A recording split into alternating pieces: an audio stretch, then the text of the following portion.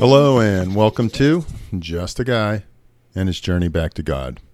So today we're in Revelations 2, and I think it's a pretty cool book, and it's also the one that's very eye-opening. To me, it demonstrates when I think I'm sinning and no one knows, God knows. Jesus knows exactly what's going on. So before we start reading, let's go to God in prayer. Father, thank you for today and for watching over us. Thank you for the many blessings.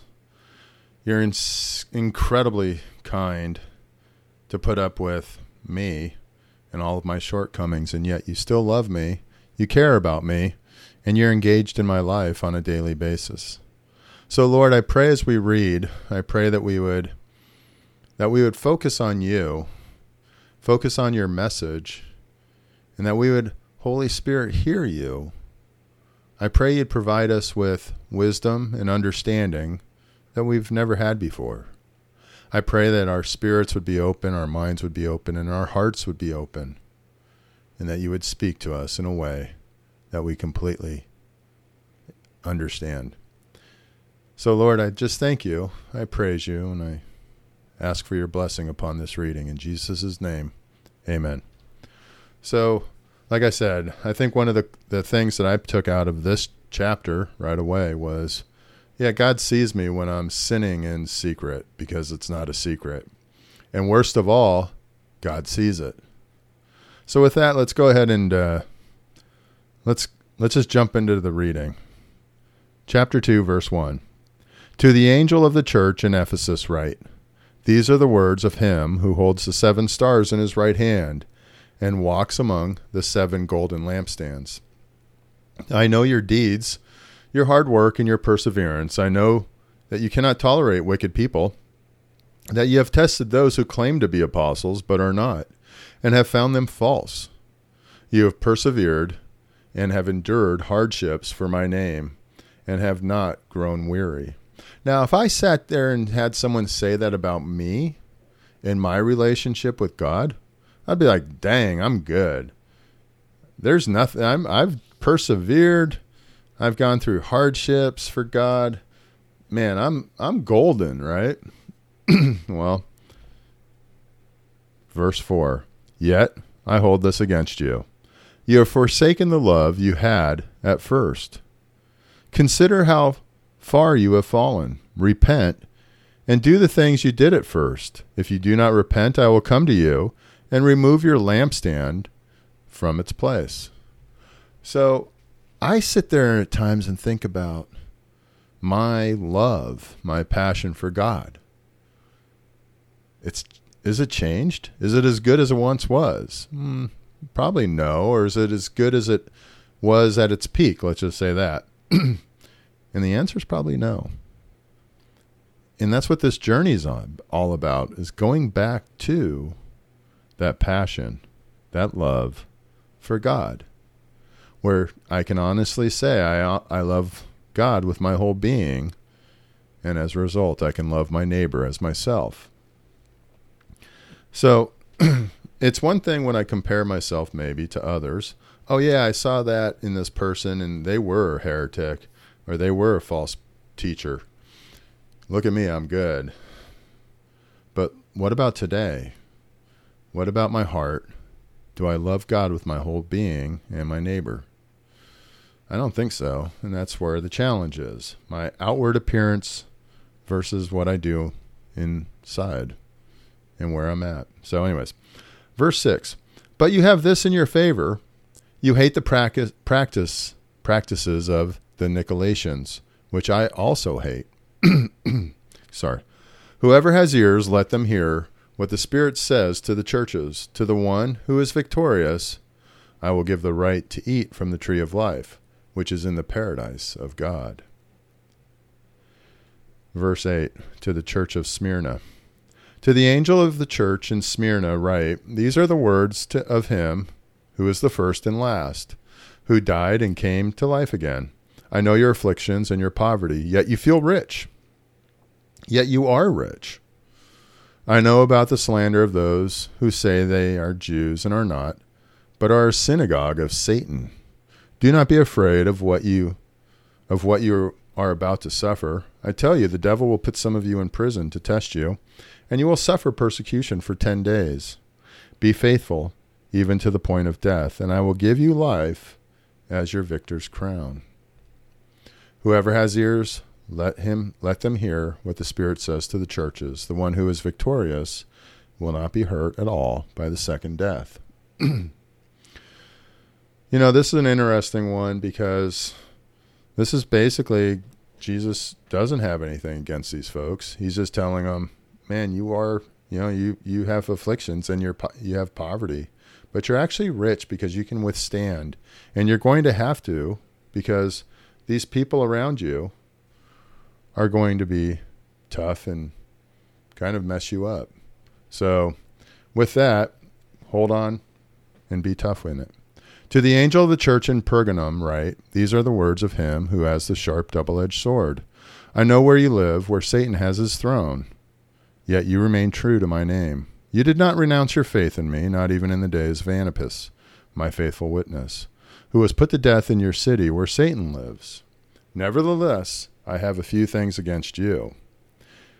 There are some among you who hold to the teaching of Balaam, who taught Balak to entice the Israelites to sin, so that they ate food sacrificed to idols and committed sexual immorality. Likewise, you also have those who hold to the teaching of the Nicolaitans. These Nicolaitans are bad. Repent, therefore, otherwise I will soon come to you and will fight against them with the sword of my mouth. Whoever has ears, let them hear what the Spirit says to the churches. To the one who is victorious I will give some of the hidden manna. I will also give the person a white stone with a new name written on it, known only to the one who receives it. To the angel of the church in Thyatira, probably wrong. These are the words of the Son of God, whose eyes are like blazing fire, and whose feet are like burnished bronze. I know your deeds, your love and faith, your service and perseverance, and that you are now doing more than you did at first. Nevertheless, I have this against you. You tolerate that woman Jezebel, who calls herself a prophet. By her teaching she misleads my servants into sexual immorality and eating of food sacrificed to idols. I have given her time to repent of her immorality, but she is unwilling. So I will cast her on a bed of suffering, and I will make those who would commit adultery with her suffer intensely, unless they repent of her ways. I will strike her children dead. Then all the churches will know that I am he who searches hearts and minds, and I will repay each of you according to your deeds.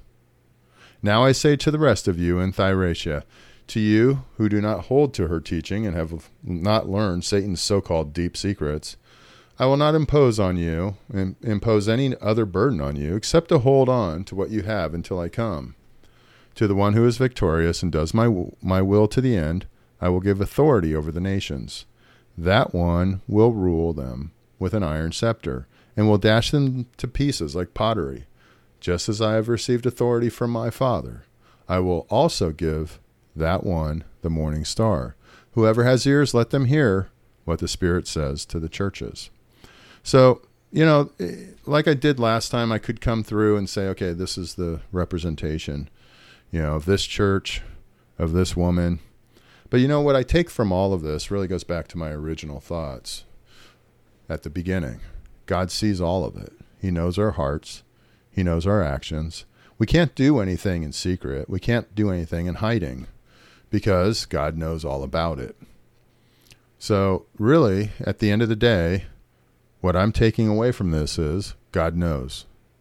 And he knows, most importantly, my heart. And that's what I have to work on. My heart, so that I love him and I live for him, and that I love you, my neighbors, as myself. Now, looking through a few of these scriptures and trying to find a commentary of giving you someone else who's way smarter than me the thoughts that they have. Looking at Charles Spurgeon, I'm just going to read a little bit about what he wrote, what he actually preached back in 1888. He focused on Revelations verses 2. Man, I'm struggling here. Revelations 2, verses 12 and 13. In his King James Version, it reads, "And to the angel of the church in Pergamos, write, These things says he which has the sharp sword with two edges. I know your works and where you dwell, even where Satan's seat is. And you hold fast my name and have not denied my faith." He writes, your attention will be principally asked of these words. You hold fast my name and have not denied my faith. Especially note, dear friends, at the opening of this morning's meditation, the character under which the Lord Jesus Christ presents himself to the church at Pergamos. These things says he which has the sharp sword with two edges. Does the Lord Jesus come to his church in that way? Does he at the door of the church bear a sword unsheathed, a sword that is sharp, a sword with two edges? Yes, even to his visible church, this is how our Lord Jesus Christ appears.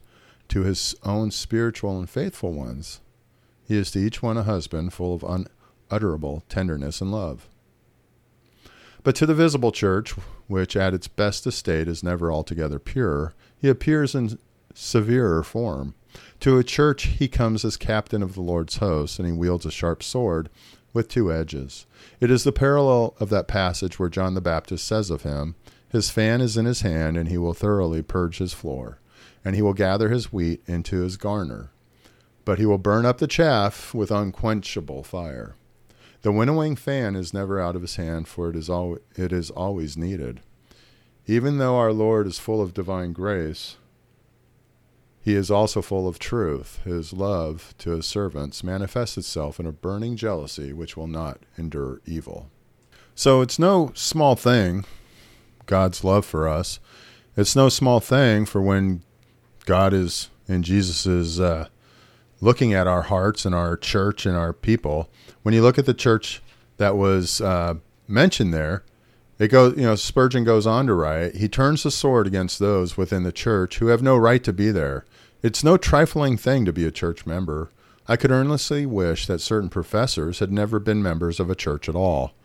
For if they had been outside the church, they might have been in far less peril than they are within its bounds. So I think about today, I think about our society today.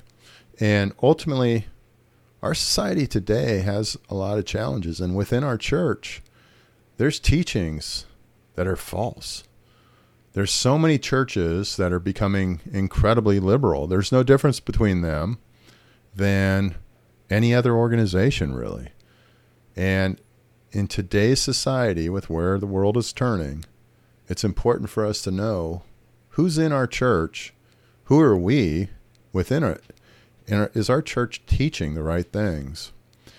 In addition, God knows all. There is no ability on my part to hide. If I'm swearing, if I'm looking at porn, if I'm drinking, if I'm lying, if I'm doing anything that I think I can get away with because, no one sees it, because it's done late at night, or it's done when I'm by myself, or it's just I'm telling someone a lie because they don't know any better. Maybe I'm trying to make myself look better. Maybe I'm trying whatever it may be, and God knows. And he sees it all. Just as he saw all the issues with these churches, he knows the challenges in our hearts. So when I sit there and think I'm getting away with something, I'm not. In fact, now I have to deal with it. I have to deal with those issues, those shortcomings, those things I thought I was hiding. And I have to deal with them because they always have a way of coming to light. So isn't it better to continue to focus on God and loving him and doing his will? To hold fast as he tells us to keep doing what's right, to hold fast until he comes, until he gets here, and then we'll have that white rock with our name on it. We'll have that good job, my faithful servant. All of that is really what this journey that I'm on is all about, is learning how to love God with my whole being and my neighbor as myself.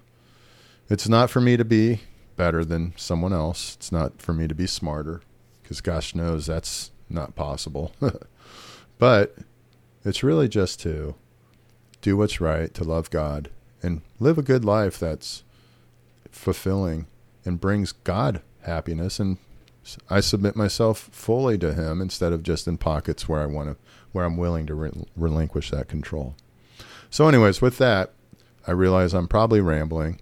So let's go ahead and go back to God in prayer.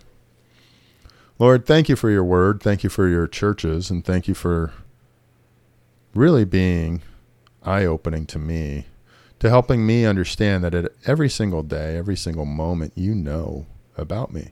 Just as I'm so thankful you know every hair on my head, you also know every deed that I do.